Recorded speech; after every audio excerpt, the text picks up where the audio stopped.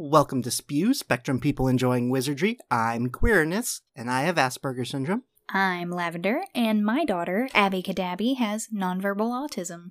And I now call this 26th meeting of Spew to order.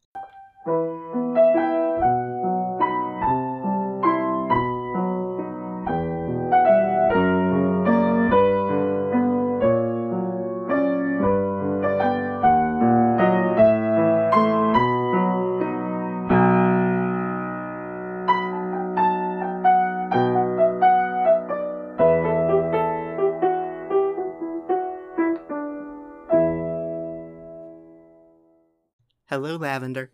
Hello, Queerness. How are you? I'm doing good. Back home after spending a month in Florida. I'm certified to teach Bob Ross classes, so now I'm spending a bunch of money on starting a business. This is so exciting. This is wonderful new news. And you have a few more adventures under your belt after your month in Florida? Yeah, so because I was staying in my parents' camper, and I do not have a vehicle to pull the camper, they used this as an excuse to come to the beach for a week. And also, it was my mom's birthday, and Disney was at 30% capacity, so we went to Pandora as well, which was fun. Disney during a pandemic is actually a great time to go. The lines are short-ish, because the main Pandora ride normally has like a 2-hour wait, and the sign said 20 minutes, but Oh, wow. it wasn't standing for 20 minutes. It was slowly walking through the line to get there for 20 minutes. So you could actually like look at the stuff, but you weren't just standing there forever. Was it more expensive than it is normally? Oh no, it's just as expensive. Well, I knew it wasn't going to be cheaper, but I thought that Disney might raise the prices on their tickets to kind of offset since they were only at a certain capacity. No, there just really isn't that many people wanting to go at the moment. Yeah. But no, they didn't lower their prices. Of course not. Neither did the Kennedy Space Center. Even though the main like bus tour that goes to the NASA facility and then stops at the Apollo Museum, that was shut down because of it. So it was still $60 plus $10 in parking to go to the Kennedy Space Center, even though the main exhibit was closed. But they included a complimentary ticket for any time next year. Oh, now that's not a bad deal. Which, it's only like $90 for like a season pass there anyways. Like, it's expensive for your first visit, but they're not about trying to keep you out of there. But then on the trip back home, and stopped in Atlanta because it was more or less halfway, and we went to the Center for Puppetry Arts. They had some Jim Henson stuff. They had a whole exhibit on the Dark Crystal. Oh. So I had fun. And then my mom had to go to the aquarium to look at the sharks. So we looked at sharks for a while. Mama Queerness loves sharks. I noticed this that I haven't kind of noticed going to places before is, for example, at the aquarium, when you walk into each room, there is a sign that has a pair of headphones and it says either quiet zone or loud area. Sensitive people may want to use headphones. So it was something along that line. Interesting. But yeah, it was going into each room, there was a sign to indicate whether or not you were entering a loud exhibit or not. Well, that's really cool. What have you guys been up to? That didn't sound like a good sound. I have been living in almost vicariously through you for the past month because the past month has been just... it's just been wild in our neck of the woods. We're trying to navigate virtual learning with Abby. I don't even want to go into the details about that because we could do a whole episode on that. I'm sure I could do a series alone on all of the issues.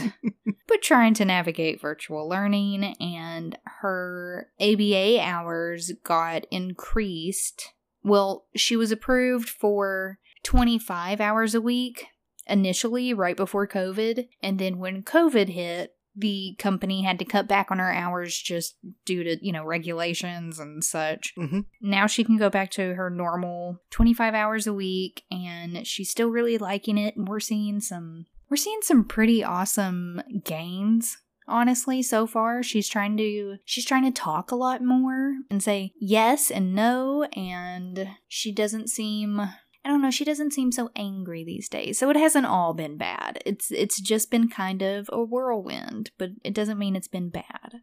Did you say that they were trying to do a 24-hour brain scan on her? Oh yeah, that happened too. Forgot about that. So it didn't actually happen. It was scheduled. It was supposed to happen, and then I called the hospital. It was scheduled for a Monday. I called the hospital on Friday to pre-register so we wouldn't have to sit in a waiting room and try to keep a mask on Abby and, just fill out all the paperwork and all that. I tried to just go ahead and pre-register on the phone, and I asked them, I said, so you guys, you know that she is nonverbal and she has autism and this is not going to be a fun time, right? And she said, what? No. I said, oh, well, is there any kind of safety plan or anything in place? Is there any plan in place? And she said, no, you need to call your doctor back. And so I tried to call the doctor back, and he didn't answer, and Monday morning rolled around. I called the hospital, and I said, look, we're not going to do this. There's no way that this is going to happen. You guys, we all need to come together and have a plan first before we go into this. So it's been scheduled for later this month, and it will be sedated. 24 hours still seems excessive. This one should not be for 24 hours. This one should just be a few hours, just as long as the anesthesia will last, a very basic brainwave scan. They're checking for seizures? Seizures being one of the things. I guess they're just looking for abnormal brain activity because she was having such high aggression and such intense self-harming behavior that they just wanted to make sure that maybe, she hadn't hurt herself in any way that maybe we couldn't see, she hadn't given herself a concussion or anything. Yes, seizures too. And we've had one done before, but she was 2, maybe 3. She's 10 now. I've had one done a long time. I think I was in high school, and I was like standing up randomly in class and not remembering actually doing that. And so we just did like an hour sleep study, and that was it. Nothing came of it. Yeah, nothing came of the last one either. She had no abnormal activity. I don't think there will be any on this one either. This is just so the doctor can rule all this out, is my opinion. But that's what's new in our neck of the woods. In terms of birthdays for the second half of the month, August 18th is Celestina Warbeck. The 22nd is Percy Weasley's birthday. And the 26th is Dolores Umbridge's birthday. Boo. So happy birthday to 2 of you. Yes. So what are we talking about today? We are going to finish up the Goblet of Fire in this episode. Yes. There is a lot that happens in these last few chapters, but so I find the beginning of the books, there's not a lot of metaphor stuff because it's just kind of like setting everything back up. Then the middle of the book is where I find the most metaphors, and then you get to the end and it's just really action-y, so there's not a lot of actual like character development or anything in the last third of the book. No, you're right, it's just very, very action-packed. So keep that in mind as we go through this last third. So the first chapter we're going to be talking about is The Egg and the Eye, and this is a Moaning Myrtle chapter. Basically. And I just have this fun Myrtle quote where she said, "Oh yes, it's very easy to forget that Myrtle's dead." It's funny because the first note I have is also a Myrtle quote. And it's when she pops out to say hi to Harry, and she says, "I've never been out to speak to anyone before," said Myrtle, and Harry just says, "Oh, I'm honored," just very sarcastically. Love Myrtle. I also have the note that Barty Crouch Jr. is a very good actor. I've put this in all 3 sections, I think, so far. Because every time there's another chapter with him, it's like, you are so good. So good. Like, he acted like his life depended on it because it did. And he had been waiting for something like this to happen. I understand. It's very, very masterfully done, Barty Crouch Jr. And you also find out in this chapter that Moaning Myrtle had a stalking case against her from a former classmate, from the girl that actually discovered her body in the toilet. Yes. It's just it's like one sentence. Myrtle had a whole stalking case against her. She holds a grudge and is stalkery. I thought that, I never caught that before until I reread it this time, and it was just that one sentence. I was like, okay. Then we move on to the second task. So, when they are practicing summoning charms in Flitwick's class, I have this line that, I feel for Neville. It was good in theory, but it didn't work very well. Neville's aim was so poor that he kept accidentally sending much heavier things flying across the room. Professor Flitwick, for instance. I feel for Professor Flitwick in this scenario, not necessarily Neville. Also, in the same scene, even in the middle of deep conversation, Hermione is still better at spells than everyone else. Yeah. That's not even a contest anymore. Also, only 2 Scroots are left at this point. I know, it's kind of funny just to watch the countdown throughout the progress of the book. Just fewer and fewer. Because they just keep killing each other. They don't have any discernible heads or discernible mouths, except for the suckers. Scroots are terrifying, but it's so sad that they are dying or disappearing. Alright, here's one on Hermione. She seemed to be taking the library's lack of useful information as a personal insult. Mm-hmm. When they couldn't figure out how to get Harry to breathe underwater for an hour. And they were all 3 just poring over the library. She was getting highly upset about it. Yeah, and I read that sentence and I go, I understand, Hermione. Right. That library is out to get you. It's how dare it defy you like this? It's like never let her down before. It's like when you Google something and Google's just like, did you mean this recipe for donuts? And it's like, no. No, not at all. One thing that really struck me in this section of this chapter, when everybody's starting to freak out that they can't figure out how to breathe underwater for the second task, and JK says, familiar flutterings of panic were starting to disturb Harry now. And it just really struck me because, like I said, this past month for us has been kind of a whirlwind. And I just really resonated with that sentence. Familiar flutterings of panic were starting to disturb Harry now. I get it. Yeah, I'm actually kind of surprised I didn't write that one down. I thought I did. Sounds like anxiety to me. And then something that's always bothered me ever since I first read The Goblet of Fire was when Harry gets down into the lake and he sees pretty much all of his friends tied up. How is he supposed to know that Ron was his quote-unquote hostage?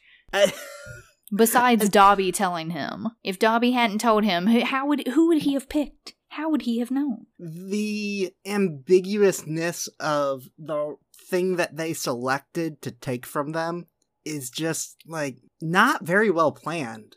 I don't think so. I mean, they kidnapped a girl from France to do this, apparently. Yeah, what was she even doing there? She couldn't compete. That's just always bothered me. You weren't being thick after all. You were showing moral fiber. One of the best lines of the whole chapter. Padfoot returns. He seemed determined that nobody should hear what he was saying, that he was barely opening his lips. It was as though he were a poor ventriloquist. I believe this was Karkaroff talking to Snape. I've tried ventriloquism before. How did that work out? I thought pretty well. Most people couldn't understand me. It's very hard to do. I then have Hermione's obsessed with house elves, in quotes. Percy would never throw any of his family to the Dementors, said Hermione severely. I don't know, said Ron, if he thought we were standing in the way of his career. Percy's real ambitious, you know. Mm-hmm. Ambitious is an interesting word here. I think it's accurate. Yeah, I'm not saying it's not accurate. They used ambitious a lot to describe Percy throughout this book. But just the idea that ambition can lead you to murder is interesting. I see. One thing that struck me is when they're meeting Sirius in the cave, and Sirius's line, he says, "I'll breathe freely again when this is all over." That one also sounds like anxiety. To me. Okay. If the third book is depression, the fourth book is anxiety, and the fifth book is PTSD. Ah. And what's the seventh book? Just murder? But I see what you're saying. Yeah, because this one's definitely, it's got the build-up throughout the whole thing. And then the thing you're dreading most happens at the end. It's a perfect metaphor for anxiety. The madness of Mr. Crouch. Unwilling to go back to Gryffindor Tower and listen to Ron and Hermione snarling at each other. And I think J.K. Rowling, Joanne. It's rolling like bowling. Oh, it is? Okay, I thought so. This is just another example of J.K. Rowling being terrible at writing relationships. I think her putting Ron and Hermione bickering constantly, and that's supposed to be like they're flirting, and the basis of their bond, I just... It's just another example that she's terrible at writing relationships. But then we have Nifflers. Yes, we get a little Nifflers. This is my favorite chapter. I completely forgot that Nifflers actually were around in the books. But not in the movies, and nor have they been in Fantastic Beasts yet, and I'm kind of upset. Yeah, they are. Oh, you're right. There's like a main character Niffler. What are you talking about? It's been a long time since I've watched the Fantastic Beasts series. I've been on Harry Potter for all of 2020 so far. Harry took off his watch, which he was only wearing out of habit, as it didn't work anymore. Watches are a weird... Like, once you have a watch, you always have a watch, even if you don't. What? Like, if you're not wearing a watch, you still, like, instinctively have a watch, even if you haven't worn one in 10 years. Oh, true. And then I have a great Hagrid line. I only buried 100 coins. And then I have a nice Crumb quote. The sentence is, "No one spoke for a moment. Then, Maze," grunted Crumb. Short, but sweet and to the point. And then Hagrid does something that I have wanted to do on multiple occasions, but can't for both physical and legal reasons. And that is, Hagrid seized the front of Karkaroff's furs, lifted him into the air, and slammed him against a nearby tree. "Apologize," Hagrid snarled. Yes, it would be lovely to do that sometimes. The thing I love about Hagrid, especially like in moments like this is not anything that was said about Hagrid. This was something that was said about Dumbledore. Yeah. And for some reason, this has always been one of my favorite chapters in Goblet of Fire, and I don't know why, and I think it's because it's very Winky heavy, and I love Winky. I'm serious, she's always been one of my favorite characters, one of my favorite supporting characters. I love her whole storyline, even though it's sad. Very sad. And in this chapter, she's drinking, and she's drinking heavily. It's really sad. But all the house elves rush to, like, tuck her in and cheer her up, and that's really sweet. Mm-hmm. But then Hermione gets roused and tries to rile up the rest of the house elves into telling them, that they deserve proper wages and holidays and stuff. And she tries to use Dobby as an example, and poor Dobby, he's just like, please keep me out of this. Dobby knows, and I love how Dobby knows, even though he is an outcast, don't make it worse. Yeah. Like, he's okay being different, but he's not trying to make everybody else free. Mm-hmm. Anywho, would you like a trivia question? Yes, please. How do you find the door to the Hogwarts kitchen where the house elves work? We'll be right back. This is Jeffrey, the financial advisor for Spew at Gringotts Bank. And now we return to Spew. And we're back. Alright, Lavender, how do you find the door to the Hogwarts kitchen? So if you're asking for, like, actual directions, I don't have that. But I know that it involves a painting of, like, a bowl of fruit, and you have to tickle the pear. Yes. That is basically it. Although, now that you mentioned the directions, I believe you just go down one floor And there's a weird hallway with lots of pictures. And it's also where you go for the Hufflepuff common room, I believe. Yeah, I couldn't tell you what floor or corridor or anything it was in, but I know the bowl of fruit, and you have to tickle the pear. Huh. And he giggles. Yes. Can you imagine all the house elves having to tickle the pear to get in? Isn't that the cutest thing ever? Well, see, that's a question. No one sees the house elves. They have the ability to teleport using their own kind of magic that's not the same as apparating. Do they use the door? That's a good question, too. I still like to picture in my mind's eye them just tickling the pear. Alright, moving on to the next chapter. To the dream. The dream. And this was, I believe he was talking about Barty Crouch. And the sentence is, he was having real trouble stringing 2 words together, but that was when he seemed to know where he was and know what he wanted to do. Yeah, this is when he was trying to tell the story to Ron and Hermione the next day, I think. And then a nice defiant, no one's tried to attack me all year. Not directly, Harry. Not directly. One of my favorite lines in this is when they're talking about going to go see Mad-Eye Moody the next day after Barty Crouch makes an appearance on the Hogwarts grounds to see if, he found him. And he says they say he'd probably blast us through the door if we came around this early. And that is me. He's jumpy, and rightfully so. I just don't like to be woken up.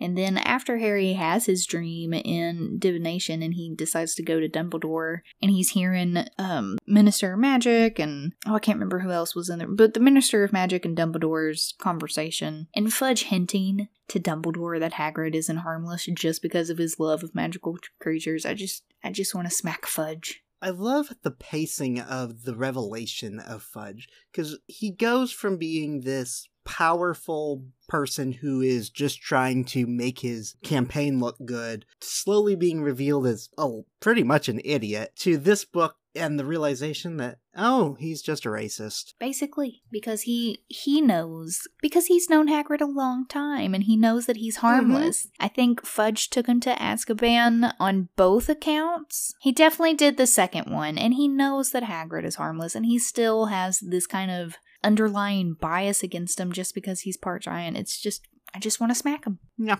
Then in the next chapter, The Pensieve, Harry just had to know what the glowing substance was. Curiosity is dangerous. He didn't even try to avoid it. No. But if there's a random glowing substance, I have to check it out too, so. Not me. And it's funny that you say curiosity because Dumbledore actually has a quote on curiosity in this chapter at the end. He says, curiosity is not a sin, but we should exercise it with caution. Yes. So don't go towards the glowing things, Queerness. We'd just like to congratulate Mr. Bagman on his splendid performance for England in the Quidditch match against Turkey last Saturday. Yeah, he definitely got off easy. For passing along information to the Death Eaters? Come on. But also, man, the wizarding justice system is so broken. Dude. You, either get away with it or you have your soul sucked out. There's no, in between. Right. There's no probationary period or anything. But Dumbledore remembers Bertha Jorkins. Yes. I thought that was important. Yep. He remembers her from school, from when she was a student. No one else remembers Bertha Jorkins. Dumbledore does. That's a good point. Everybody's just like, Bertha, okay. Missing? Okay, cool. I've never seen her before anyways. Why should I be concerned? Something that also kind of struck me here is when Harry's explaining his dream to Dumbledore, how even Dumbledore was perplexed as to how Voldemort could have held a wand without a body. And I don't know why this strikes me as important, but it shows that Dumbledore is not really all-knowing. Not yet, at least. He knows that Voldemort is going to come back, but he doesn't know how far along in that process he is. But it also feels very much like he's trying to get Harry to notice that Voldemort, he's trying to educate Harry on how to look for these things while also not having a clue. I never thought about that, but good point. And then at the end of this chapter is when we first learn the fate of Neville's parents, and it's really sad. It is. And then in the beginning of the third task, there is another article in the Daily Prophet about Harry. And there is a quote from experts from St. Mungo's talking about his scar hurting, saying he might be pretending, a plea for attention. Makes me mad. This is it's always the excuse on learning disabilities, that it's a plea for attention. Yep. Also, this is just kind of a thought of, they were all shown the maze prior to it being completed.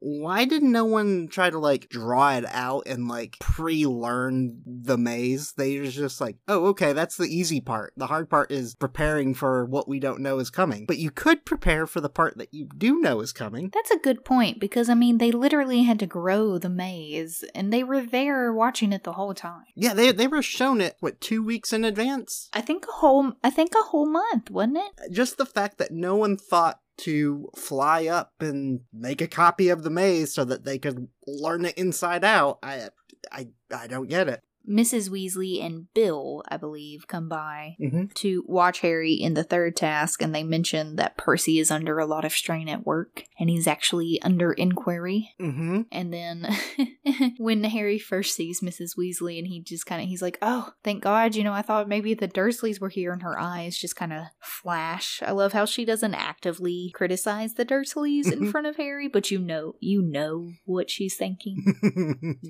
And then you asked why didn't they pre-solve the maze. I ask why did they put this upside down mist as an obstacle in the maze in the first place? That was the most pointless obstacle ever. And the whole upside down thing, I'm just did I miss something? It's the dumbest, most pointless part of the whole chapter. And it was a good paragraph, man. It was a lot. And all he had to do was take another step.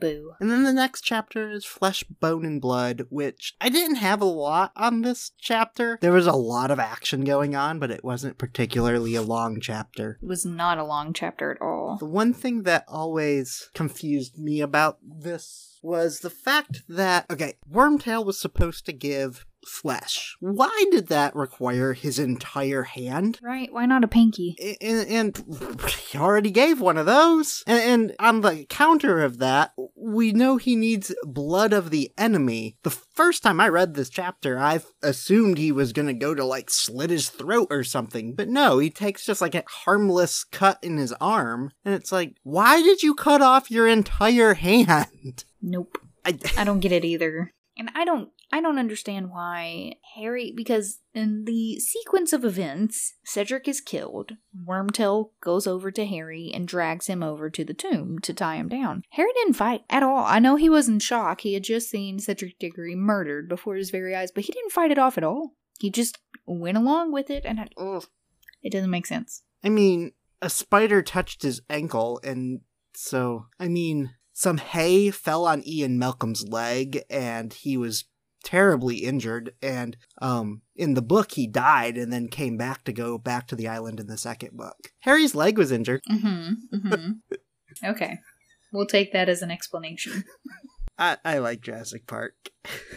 But seriously, in the book, Ian Malcolm dies from his leg wound from the outhouse falling on it. It's been a long time since I've seen Jurassic Park. Alright, let's move on. First proper meeting of the Death Eaters. And here we have Voldemort very much calling out Peter, in plain English, you return to me not out of loyalty, but fear of your old friends. And then he says, worthless and traitorous as you are, you helped me, and Voldemort rewards his helpers. He also says, there is a stench of guilt upon the air. I like all of these things. They're very Voldemort. Yeah, he's very, I'm bad, you're bad, but we're bad together, so I will reward you. Also, in this chapter, I know there's a lot of spells involved, but Bertha Jorkins is far from innocent. I'm interested to see how you came to this conclusion. Well, she knew stuff, and then she told stuff. She shouldn't have known the stuff, but then, I guess her memory was wiped. At this point in the story, it was not explained yet that her memory was wiped, and so it was just like, she obviously knew something to be tortured, so she is a victim, but it's also her fault. I didn't have many notes on these last few chapters. I couldn't. No, there wasn't an awful...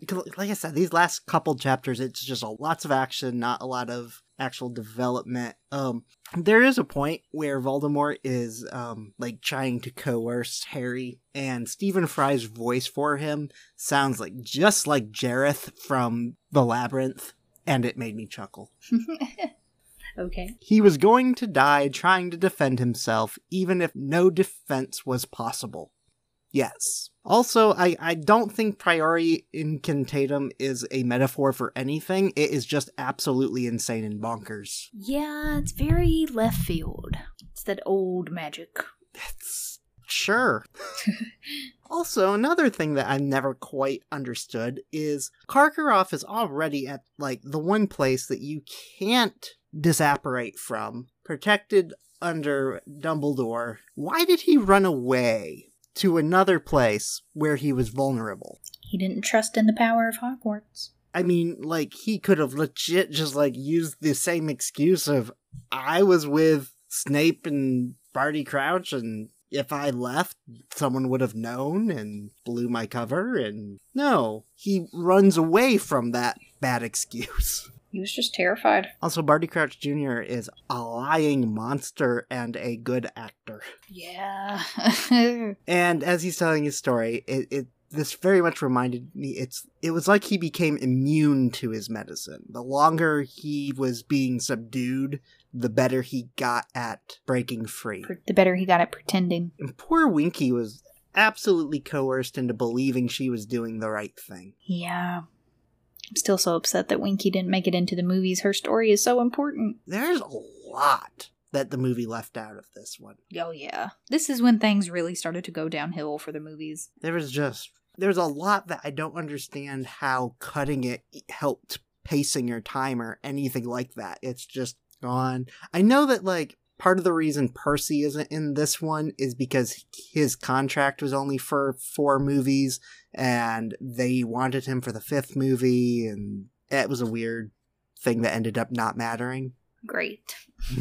Also, Fudge, straight up murders Barty Crouch Jr. Yeah, and doesn't even think twice about it. No! No trial or nothing. And I just love the fact that McGonagall was absolutely furious about this. It didn't matter if he deserved it or not. He shouldn't have done that. Yeah, she was just basically like, what is wrong with you? And then I found this quote that I was looking for several weeks ago from Dumbledore of, "You fail to recognize that it matters not what someone is born, but what they grow to be." Wise words. Wise words, J.K. Rowling. Dumbledore.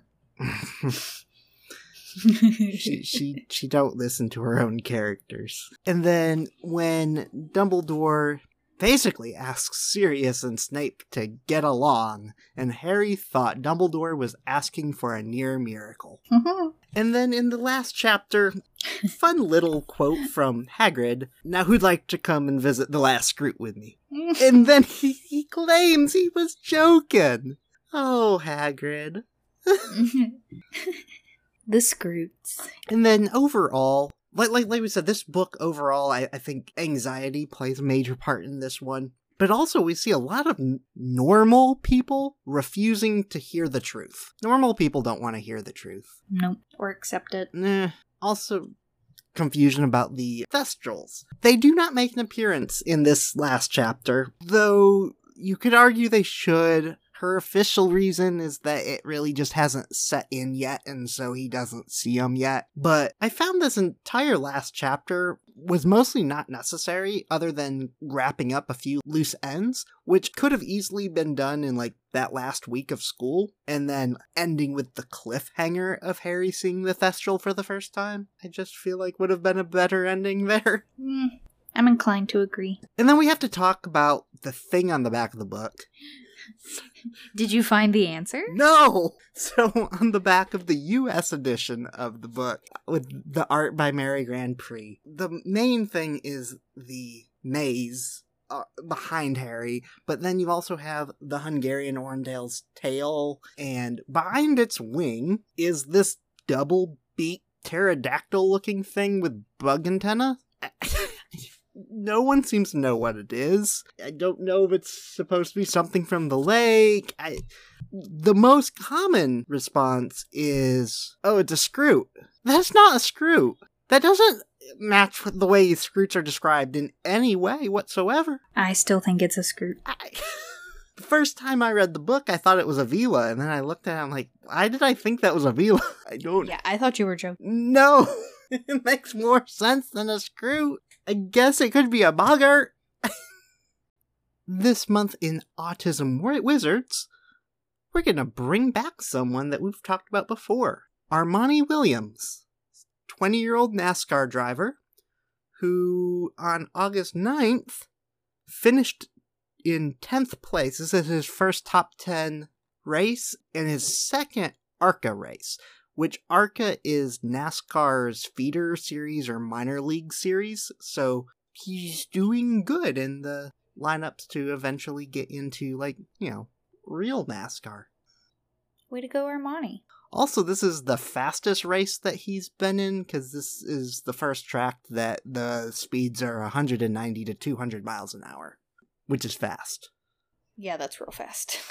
If you would like to get in on the conversation, you can send us owlmail at spewcast@gmail.com, or you can send us a howler by sending us voicemail there, or clicking the link in the description, or giving us a call at 407-706-SPEW. That's 407-706-7739.